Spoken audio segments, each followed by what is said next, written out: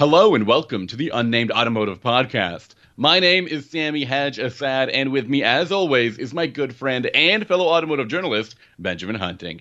Say hi to the people, Ben. Greetings, human listeners. Greetings to everyone. If this is the first time you're listening to this podcast, thank you for trying something new. I do go through this every single time. It is not a recording. I'm doing it live. And I will reiterate, Ben and I are a pair of automotive journalists, and we're also very good friends. Ben, take a handle of this podcast. Tell them where they can find your stuff. Go for it, buddy. You can find my work at Car and Driver, at Motor Trend, at Driving Line, and at Inside Hook. And you can find my work at autotrader.ca, driving.ca, automotive news, and Nouveau magazine. Ben, we've got some cars to talk about as usual, right? That's correct. Okay. I also want to point out this is episode 299, Sammy. Ooh. Is something going to happen when we hit 300? I don't know. It's like, you know, when the odometer on your car is like getting to a milestone, like 100,000 miles or like 666,666 miles. But you can't stop to take a picture of it? That's what the podcast is like. We don't know. I was going to say, keep going. I was going to say it's more like you don't know the significance of that milestone. Like, you know, you should celebrate it because society, but also what is it? Is it a paper anniversary? Is it gold? Is it copper? I don't know the details. So I think it's kind of like that. So yeah, this is episode 299, which means before the end of this year, I think we have one more episode left in 2022. We will have hit 300 episodes. I'm worried about it. I think we should stop talking about the number of the episodes because people will start being like, I've heard them all. I'm tuning out now. Are you the higher the number is people are going to get worried because we're not fresh and with it. We're going to be a skewed perspective from 300 past episodes. Are you worried there's going to be some kind of Twilight Zone intervention where we don't get to 300 because we said 300? Like something like next week, the global internet goes down forever. And then people will be, years later, they determined it was because a pair of podcast hosts flushed with their own success and pride made the mistake of talking about an episode that hadn't happened yet. Yes, I think that's true. I also think that we should just me and you should record a episode 300 and just not release it. And then whenever the podcast has reached its end, whatever that may be, that's going to be the last episode. I think that would be really disappointing for everybody. Very, very confusing. I think that's the way it should be. We're going to talk about cars today. Is that what we're doing again? Yeah, we're going to turn the gaze away from. Why don't we? We've had 290. The inward gaze back onto the car industry. There's been too many episodes where we talk about cars. Don't we want to talk about something else? No, Sammy, that's really not getting to episode 300 energy. I'm going to need you to turn your gaze back to the automotive industry for a second. Okay. Here we go. Let me just dial it in. Let me turn this dial here. For those of you who don't know, Sammy podcasts from one of those really hardcore gaming chairs that's designed to keep you in place for I don't know. He doesn't really have a rig that can shake him around, but it's pretty intense. I've seen it a couple of times. He let me into what he calls his master suite.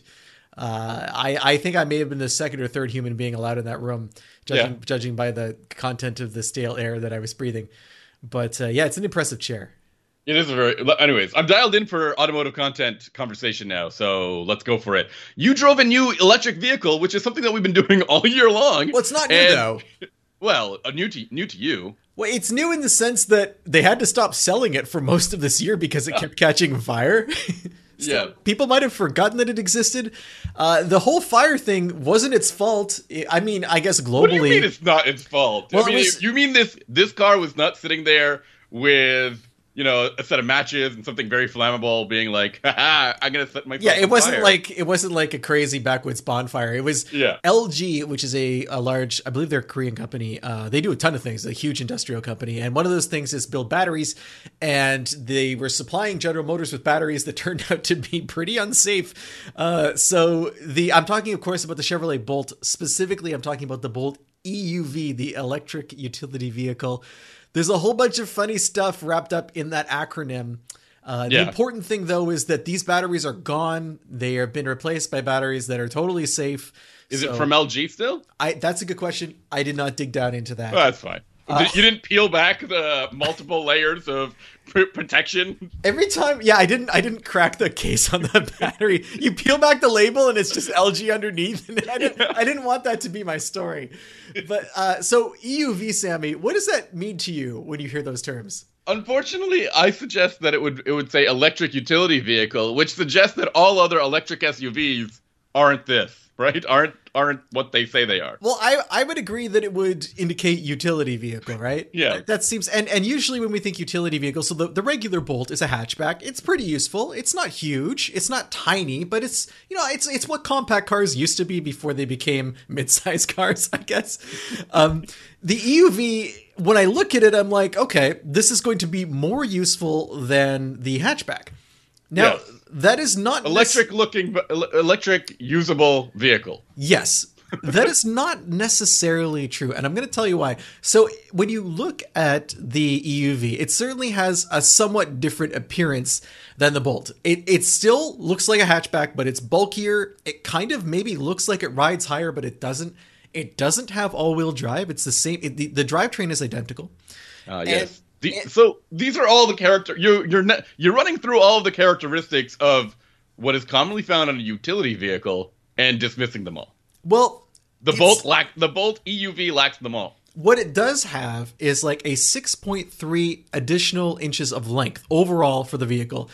All of that is concentrated in the rear seat. So you get into the back of the EUV and you can actually stretch out. It is pretty comfortable for adults.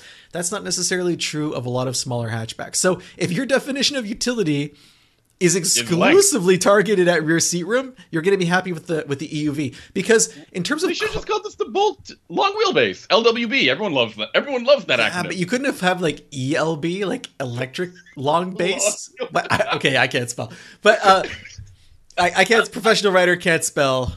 I feel like I'm at a 12-step program for people who can't put words on paper. They would have had to put an E. Do you think it would be an uppercase or a lowercase E if they were going to really call this car? What did I just say about my spelling ability? That's true. Why do you got to drive it home? So you'd think that a utility vehicle would have more cargo space in addition to having more rear legroom. Of course, it's not the case. Part of the package in utility is additional. Practicality, right? No, not really. It's actually a tiny bit smaller than the regular Bolt in terms of cargo space. I mean, a small bit, like useless vehicle, like a half cubic foot or something like that. I don't remember off the top of my head how many cubic feet it has. I'm not gonna look it up because no one cares. All they care is if it's useful. Yes, it's useful. Is it? It's useful in the sense that with the seats up, you can carry groceries. With the seats down, finally, you can do. Excuse me. You can carry a decent amount of stuff, but it's not a huge vehicle, right? Don't think tires. Can you put tires in there? You could put a tire, 2 tires. I think what's important is to underscore that this is not an SUV. And I think that that's probably why it's called EUV, because they didn't want to kind of boost expectations. I think this is just kind of a bulkier, larger looking hatchback that has decent rear legroom. Honestly, I don't care. I'm fine with that. They wanted to have 2 different versions of the Bolt to sell for some reason, and they do. Pretty much everything else about the vehicles is the same. I think this version, the EUV, has a little bit less range because it's a somewhat heavier. I'm talking, again, this is a very small difference. Mm-hmm. The version that I drove, which is essentially the only version, it was the Premier trim, I guess, which is the high-end version. But it has a 65 kilowatt-hour battery pack. It's 200 horsepower, 266 pound-feet of torque. It weighs like nearly 4,000 pounds, Sammy. Oof. Yeah, so it's not super fast. It's not slow. It's kind of right in the middle. You don't really get that kind of off the line. You feel that instant on torque, but when you're out on the highway, it feels very much like a normal vehicle. Okay, which is perfectly fine. Again, what is a normal vehicle now? Sorry, I've lost the plot here.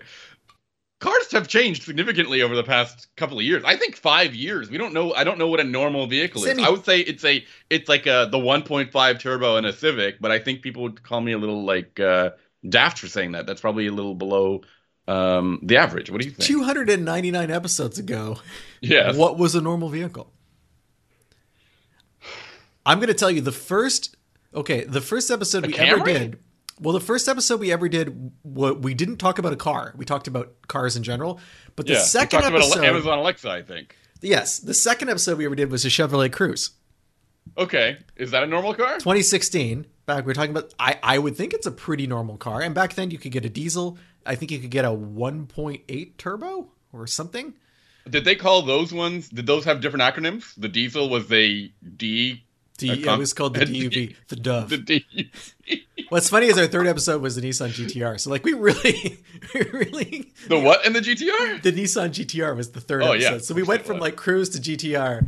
It was kind of funny. Anyway, but yeah, I would say that normal 200 vehicle, horsepower is a normal amount of power now. Yes. And 266 pound-feet is kind of what you would get out of a small displacement Turbo 4, I would say. I dig that. Okay, great. The size is a interesting, the weight especially is an interesting addition to this conversation. Yeah, it's like 3,700 pounds. Cars have gotten significantly heavier over the years, this right? is the EV, but we don't right? feel that anymore, do we?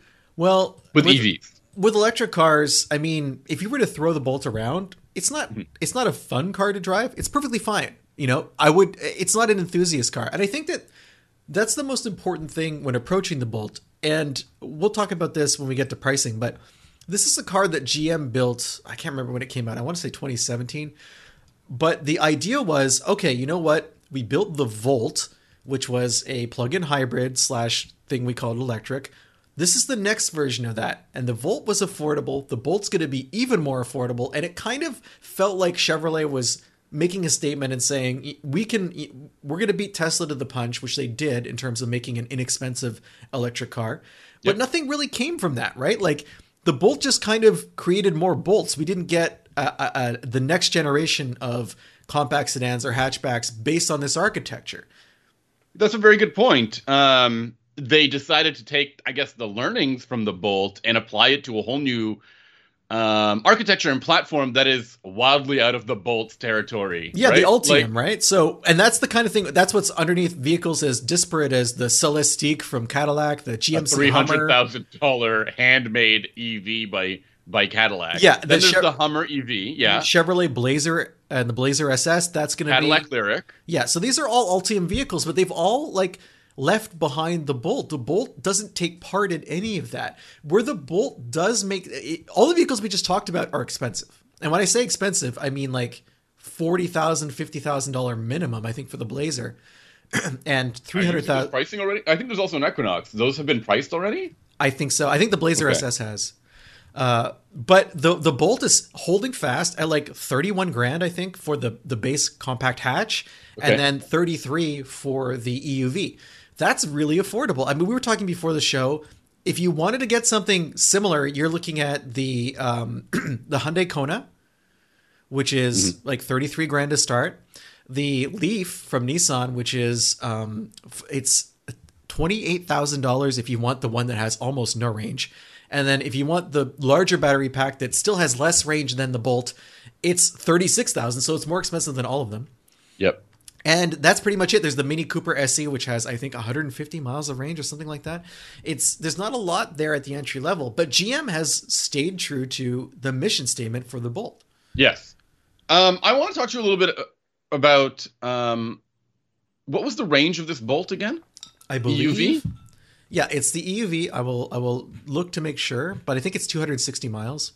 Okay, so I'm going to. I hate to do this live on air, but I'm going to 247. Sorry, I'm going to correct you real quick. Okay, they've announced hopeful pricing for the Equinox EV with a starting price of around $30,000. I don't know if that means $30,000.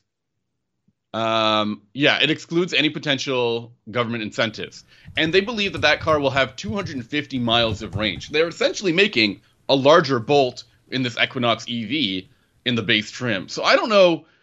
It doesn't seem like progress. It seems like they made a bigger vehicle. They might be swallowing the cost a little bit, and they might be wanting to sell you the all-wheel drive models that are more expensive and stuff. It does seem like progress, though, because if it is a bigger vehicle and it does have all-wheel drive, those are two things that the Bolt can't match.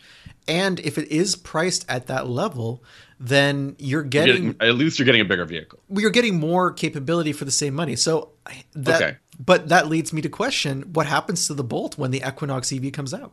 It's gone. You're not going to get a small, like, runabout kind of EV from Chevrolet. Is it gone, or are they going to dump it by lowering the prices and keeping it around? I mean, there's car companies that have done that, right?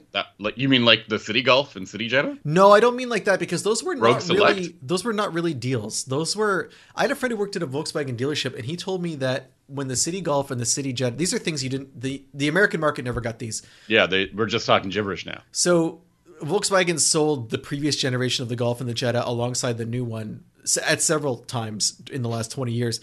And it didn't really save you money because parts were way more expensive for the older models. Like for whatever reason, they weren't in stock or they were just harder to get. And it ended up being a larger cost of ownership over the whole, whatever, 5 to 6 years you were going to own the car. I would think it's, having something like the Bolt where the tooling is there, the technology is there. It's probably maybe even cheaper to build than the Ultium cars. Why not keep it around at a discount? I hope so. I actually really do hope so, because currently the Bolt and the EUV they have attractive price points. I think they're, when they're not catching on fire, they're pretty approachable by consumers. They're easy to get into. They're easy to drive. They have like a recognizable exterior and interior design. They're not like complicated. Like, I don't know how else to say that. They're very simple. They're very basic. There is one complication though on this vehicle that can't be matched by any of the competitors that we've talked about outside of General Motors, and that's Super Cruise. Oh yeah, Super Cruise is great. Super Cruise is available only on the EUV version of the Bolt, which I don't get. You can't get it on the hatchback. I've tried to build one. I can't get it to happen. I don't know why. But I can tell you, Super Cruise is by far the best level 2 driving assistance out there. I used it for about 100. I took it on 100. I took this vehicle on a 150-mile round trip and crossed the border with it. And I used these Super Cruise for probably 85% of that. It only turned itself off a couple of times because it lost the lane markings on the highway I was on. Everywhere else, it worked flawlessly. And every time it turns itself off, it flashes a big red light and makes a noise, and you know what's happening. The version I had didn't have the auto lane switch, but I don't think you could find another car at this price point, like in the 30s, that has a self-driving system that is anywhere near what this car has to offer. It's interesting that you would. I was reading someone saying that it's weird that the Bolt has this feature because like it's not a road trip car because of the range and because it's kind of pretty basic inside. I didn't have any problems with it on the road trip. It was reasonably comfortable. It did what it needed to do. It was also cold weather, and I had no range anxiety with it, which was nice. I didn't see really big fluctuations. It was pretty normal in terms of right around the 0 mark or freezing mark. Yeah. But yeah, Super Cruise that's a killer app for any car. Yep. And having it in this, it blows away any of the affordable EVs we were talking about. I think they really need to emphasize Super Cruise more and more. I feel like the only people who know about Super Cruise are us in the media or the people who listen to the media consistently. I don't think they talk about it on commercials or I don't know if people are picking up brochures anymore. But like, I'm not seeing any sponsored ads on my Instagram about Super Cruise. You know what I mean? It is strange because, Tesla makes such a big deal about its full self-driving, which doesn't even exist. But exactly. Like it's still something you can buy with the expectation that one day it will fulfill everything it's promised. And they do make it a big point whenever the cars are presented from Tesla to include that. And GM doesn't do that for whatever reason. Even with Cadillac, where we had it in the Escalade that we've both driven this year. And I had it in the GMC Denali, and it worked great. But like, do people know it's in the Denali? I don't think so. I think you're 100% right.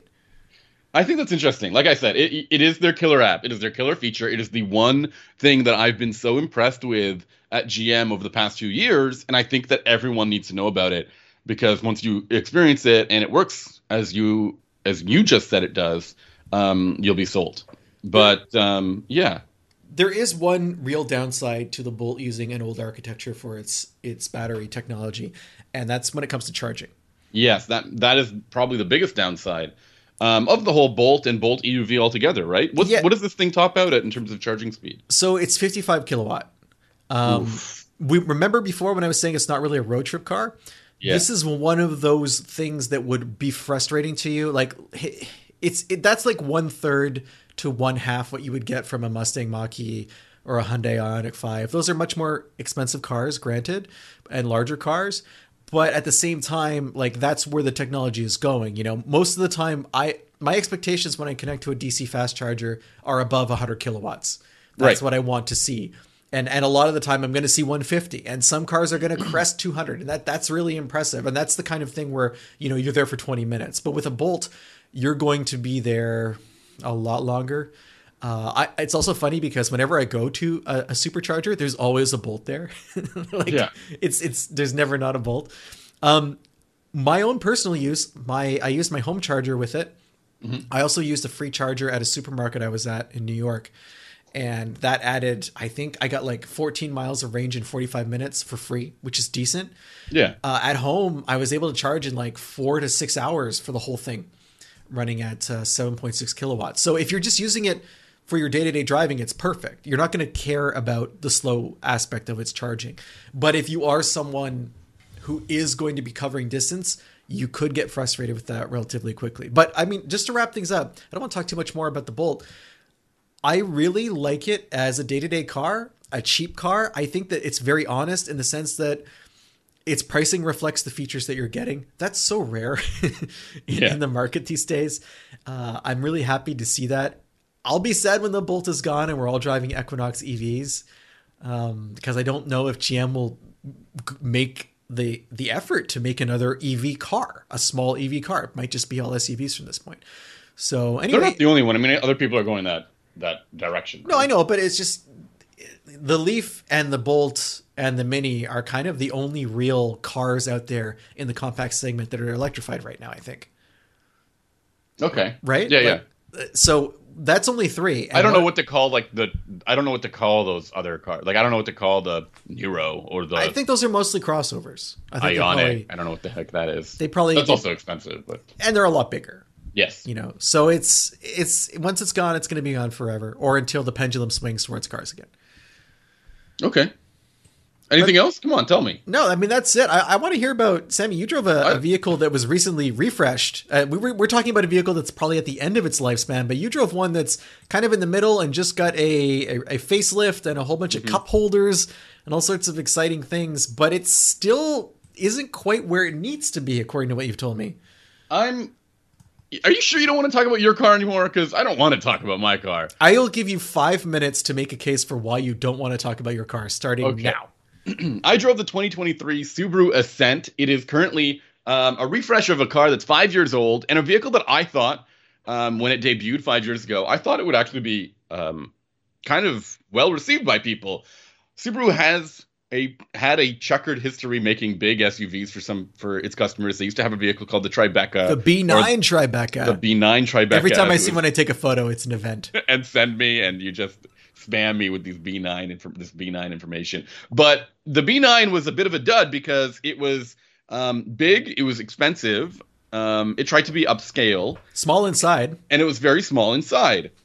So Subaru, when they decided to reapproach the 3-row market, they decided to do everything opposite of that. They made a vehicle that was big on the outside and on the inside, and one that was fairly affordable. That started at just over $30,000, which is actually pretty good for a 3-row crossover. It's no Bolt, but I'll take it. The problem is they did this when I think the problem is they did this when a bunch of other automakers re-entered or completely redesigned their 3-row offering. So when the Ascent came out, we end up seeing these, what is it called? The Volkswagen Atlas show up. Yeah. We saw the Telluride from Kia and the Hyundai Palisade. Palisade.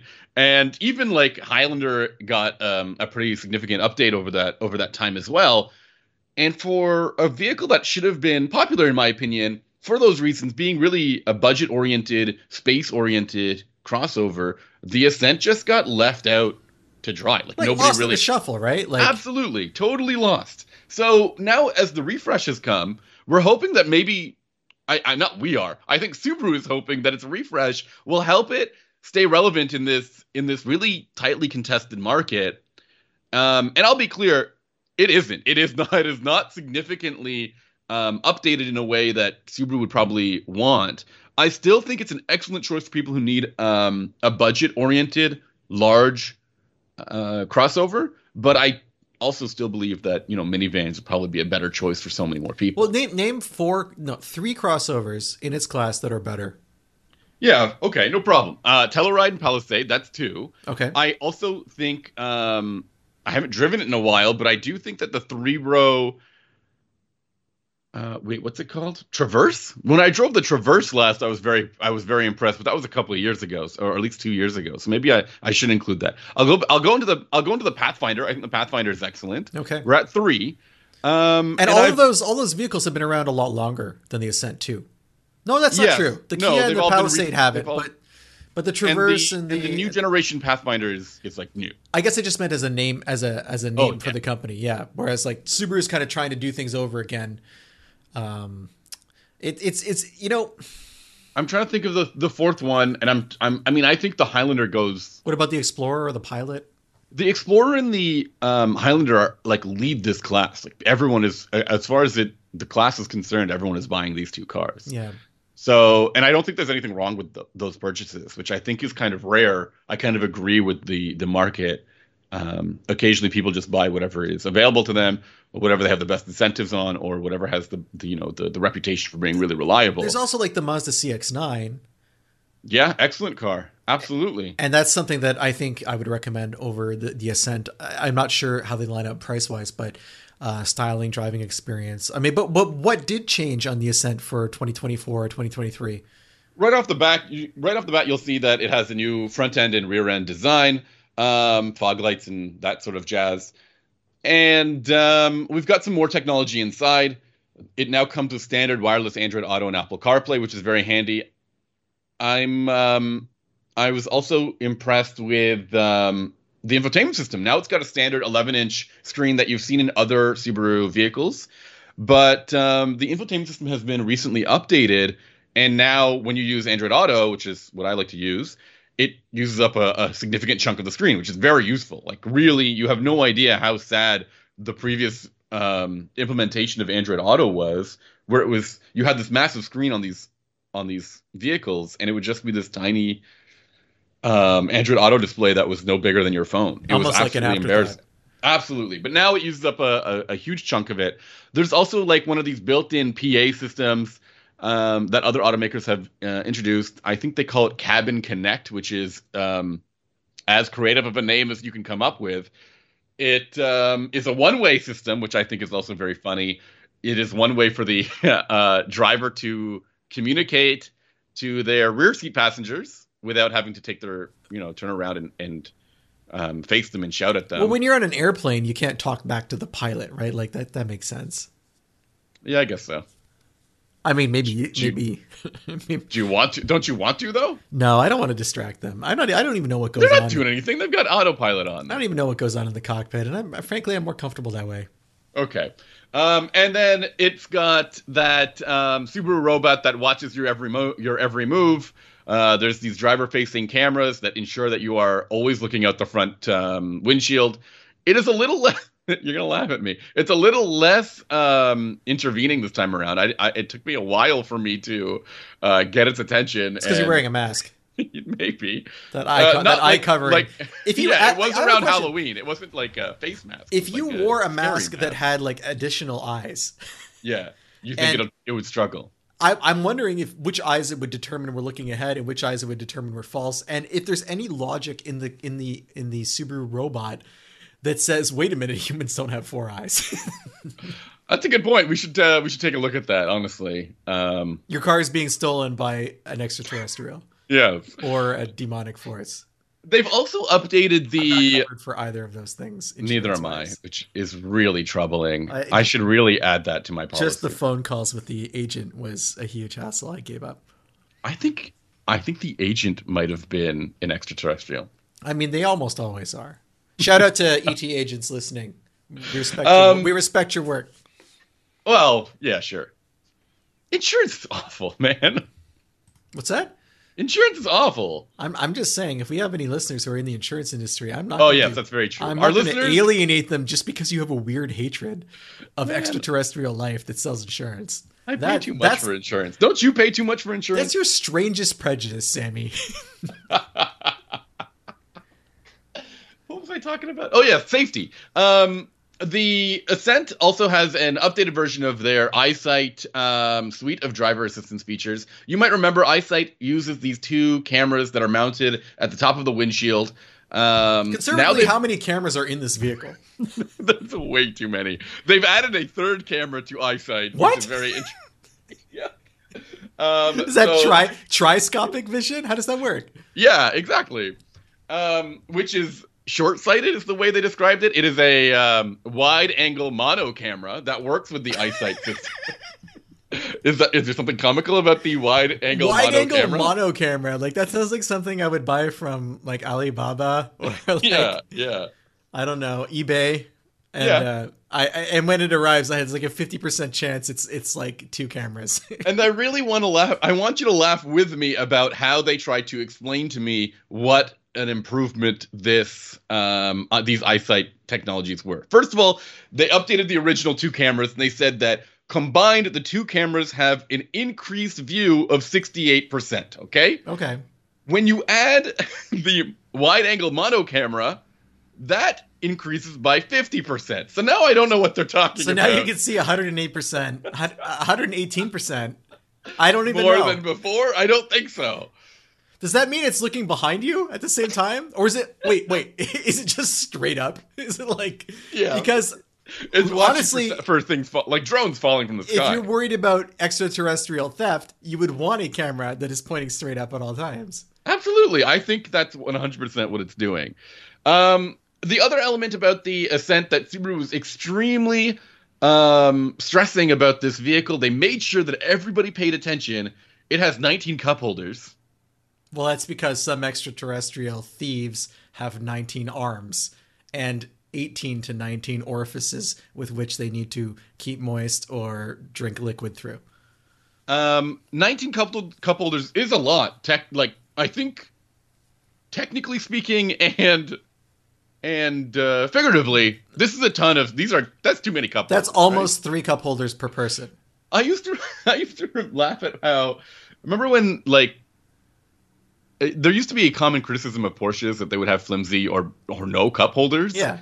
And Subaru was like, we'll never have that problem ever.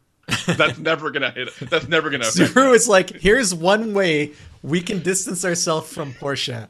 Yeah, it's in the cup holder arena. Yes, this is where this and robot cameras are going to be the two areas where we trump Porsche German engineering. Yeah. Otherwise, the car is essentially the same as it was before. It still packs a 2.4 liter turbocharged 4-cylinder engine that makes let's say 260 horsepower and 277 horsepower. And let's hope that I'm right with that number. I haven't looked it up. I haven't memorized it. And you don't like it. It's still not enough for you. Basically, this car is not enough. It's a placeholder car, in your opinion. It is an okay motor. I will say the CVT tuning on this is pretty good. It leaps off the line in that really uncanny Subaru CVT way that is like, oh, wow, I put in too much. I tipped in too much there, which is what happens with so many automatic Subarus. It's exciting, though. It gets the blood flowing. Do you have this happen as well? I feel like I've had it happen a few times. And not only is it like too quick, but because the revs rise so rapidly, it's loud too. It's like, and you have to, it's like a little bit of a slap. Additionally, they do mention that you can get up to 5,000 pounds of towing in this vehicle. The base models are significantly limited because I don't think they have the cooling to associate itself with towing. There was another thing I wanted to add about this vehicle. It can be had with 7 or 8 passengers. There's a ginormous bench seat in the second row. And there was one more. Ben, help me with it. What was it? First letter S, second letter it somehow got worse in terms of fuel economy by 1 mile per gallon. Oh, wow. Than the last. Really surprising. I wonder if it's a weight thing or aero or something like that. Which is funny because according to the press information I have is that they have, you're going to love this. The new front bumper covers the new front bumper cover features new lower edge air ducts to improve aerodynamic flow under the vehicle. Well, I guess that's what happened. Makes you wonder, like, how bad it would be if it didn't have those ducts. I don't know. And additionally, you got worse fuel economy here. Yeah. It's probably weight then. The car is also about $1,000 more expensive than the outgoing model. In Canada, it's actually a significant chunk. It's closer to $3,000 or $4,000. I was wondering if the Canadian one, it might be because it offers more equipment than the US base. Yeah, I don't think they offer more equipment than the US base, but it is more equipment than the outgoing 2022 model. That's always a popular strategy, right? Like if you have a slow selling vehicle, maybe make it more expensive. Well, maybe people aren't buying the base model, so you just kind of erase the base model and then make the next step up the new base model with more gear, and that you can justify your price by like, oh, we're giving you so much more stuff, but you're not giving anyone anything. No, you're really not. I'm sad. Like I don't think it's a bad product. It's just not great, and it wasn't great before, and it still isn't like fantastic. You wanted it to be good. It's definitely because it has potential, I think. That motor really isn't that bad. The technology is really not that bad. The space is excellent. The pricing was really aggressive. What's wrong with it, right? Well, I can tell you what's wrong with it. There's no wilderness trim. Did you ask Subaru why there's no Ascent wilderness? I haven't specifically asked them, but another thing that I want to talk about... 37-inch tires? Yeah, that would be great, really. If we had issues with the sound, you'll need the Cabin Connect system for that model, right? Yeah, seriously. So people can hear you over the tire noise. Good luck. Over the tire noise and the metal that I'm blasting while I go through that mud pit. There is an interesting thing to talk about, though. When the Ascent debuted, it was in North America only product, and now that's no longer the case. It now has a worldwide model which doesn't carry the same name. It's called Ascent 2. No, it's called the eVoltus or something like that. Okay. All right. What are you laughing at? Because it's like you should never That's a great name, right? You should never have a name where if you add the letter R to the beginning, it becomes something else. Also, you probably shouldn't put the word volt in a car that's not electrified. Yeah, so apparently what had happened is when they trademarked this name, a lot of people thought this was going to be their new electric vehicle. Of course. Because, and it turned out to be the Solterra, and the eVoltus is the one that's being used in some markets overseas. Solterra sounds like a drug that would be advertised to me late at night on a cable channel. Solterra? But what about eVoltus? eVoltus sounds like the cure for what Solterra does to your body. I don't know. eVoltus sounds like a knockoff Transformer bug. Like, you know what I mean? I mean, maybe. I mean, Solterra is not a terrible name, but it's like the reason I say like drug commercials because it's like generic enough where you know that they're not really trying to evoke anything so much. Like it sounds kind of like Volt, it sounds kind of like Soul, like the sun, but it's neither of those things. eVoltus is not as great. No, eVoltus, not eVolt. But I will say this: Solterra is a way better name than what Toyota chose for their version of the Solterra, which is like BZ492X78 or some crazy like alphanumeric thing that I can never remember. The extraterrestrials are getting that though. That really. Extraterrestrials and ham radio operators. That's like the target market for that Toyota BZ4X. So that's my take on the Ascent. One of the most interesting things that happened to me is immediately after publishing the story on the Subaru Ascent, it turns out that there was a very heavy recall that occurred on the previous models that just kept catching fire. So that's how we relate it to the first car in this podcast. Moving on from the Ascent, moving on from the Bolt, we wanted to let all of our listeners know that we still have our contest going on for the Rich Energy book, Sammy. Isn't that correct? Yeah, the Rich Energy book. We still have the contest going on all throughout the month. So basically, it'll be a Christmas present or a 300th episode celebration or something. I don't know. It's a New Year's celebration. You know, if you all those things. What we're offering you for your reading pleasure is Racing with Rich Energy, which is a book about the racing, the Rich Energy Formula One sponsorship scandal that happened with Haas Racing in 2019. It's written by Elizabeth Blackstock and Alanis King. We have an extra copy, and it is a fantastic, fun read about all the crazy stuff that happens when an energy drink company that has no money fools everyone into Formula One fools everyone in Formula One into thinking that they are the next Red Bull. So all you have to do to get this book is send us an email the old-fashioned way, benjamin@benjaminhunting.com, or use the contact form on the website unnamedautomotivepodcast.com. Just send us a message between now and the end of the year, right up until midnight on the 31st, and you'll be entered in the contest, and we're going to do a drawing for the book, which we will send anywhere in the world. Anywhere. We're willing to do it. We'll send it under seas. We'll send it into low Earth orbit. We will send it to, I guess, Nunavut. We will send it to Australia. It doesn't matter. No problem. Yeah. We're on we're reaching episode 300. We have that kind of sway now. We have the ability to go to the post office. We are not afraid to leave our homes. We are past all of that. That is in the rearview mirror. Speaking of other ways to contact us, we have people, listeners who reach out to us. We're available on Twitter. Sammy's at Sammy_Ha, like you're laughing. I'm on Instagram at Hunting Benjamin. And we have listeners who reach out to us on a regular basis. We kind of wanted to do a recap of some recent feedback we got. I wanted to shout out to Justin for the kind words that were recently sent in. Thank you very much for that. Thank you for listening. And also want to shout out to Ed for the poem he sent us about the C8 Corvette. Sammy is still blushing about that one. That was very entertaining. We also had listener Garrett reach out to us about the EQS. A couple of weeks ago, we did an episode on the Mercedes-Benz EQS. And I think one of the things we complained / joked about was it doesn't have a frunk. And we started to wonder, hey, what's underneath the hood up front that's so important that we can't put a frunk there? And Garrett actually sent me a bunch of links to people who managed to open up the hood of the EQS. Sammy, it's funny because if you look in the Mercedes-Benz owner's manual, like the online one, or if you get a paper one, there's all these warnings that are like, don't open the hood. Don't ever open the hood. There's nothing serviceable under there. But what they did was they left a hood release under the dash. You can get it. It's like a mechanical release. And here's how much they don't want you to do this. It'll pop the hood, but there's no hood prop.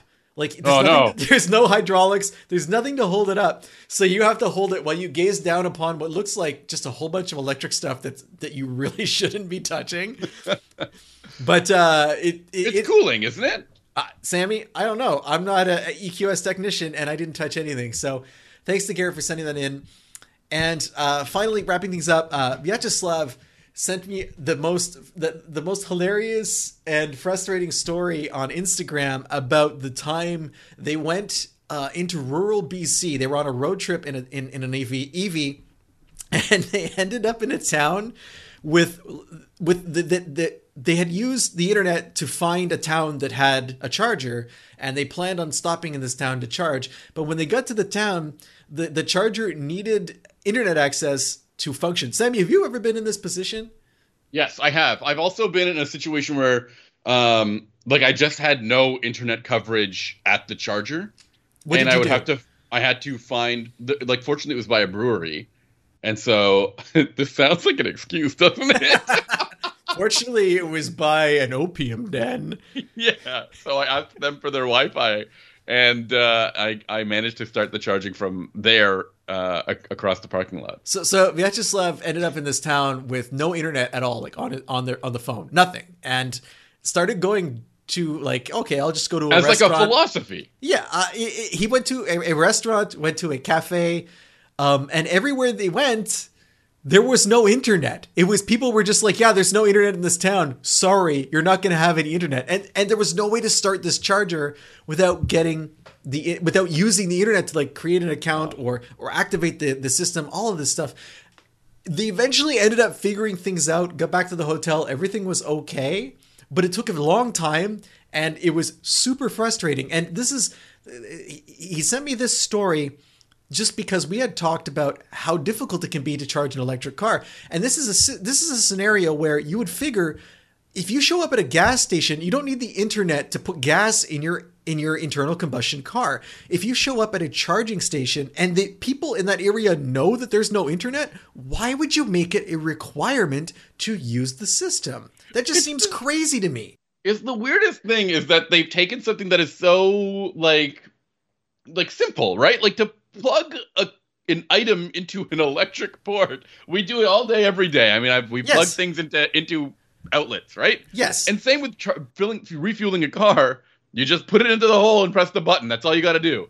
And why have they introduced this convoluted sign up, answer a skill testing question, download 6 apps. The other crazy thing is, like, from the description, this is a very small town. It's out of the way.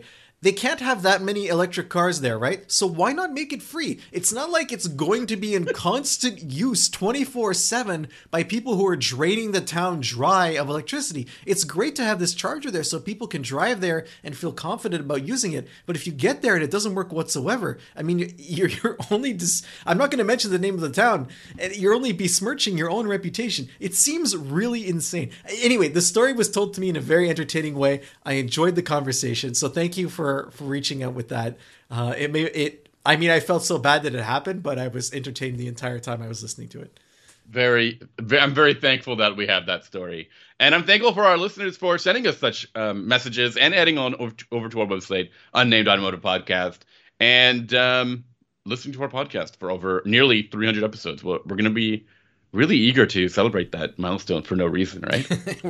I'm gonna be doing the podcast with a cake beside me, and I'm just gonna be heaving huge handfuls of cake into my cake hole the entire time. So it might be a bit of a muffled podcast, but I can tell you what I'm going to be talking about, Sammy. What am I going to be talking about?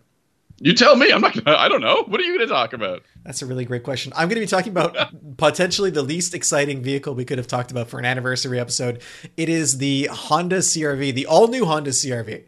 Oh, so no, this is exciting. There's so many new things to talk about the Honda CR-V. It's completely different. It's a very popular vehicle, and I do have a bunch of things to say about it.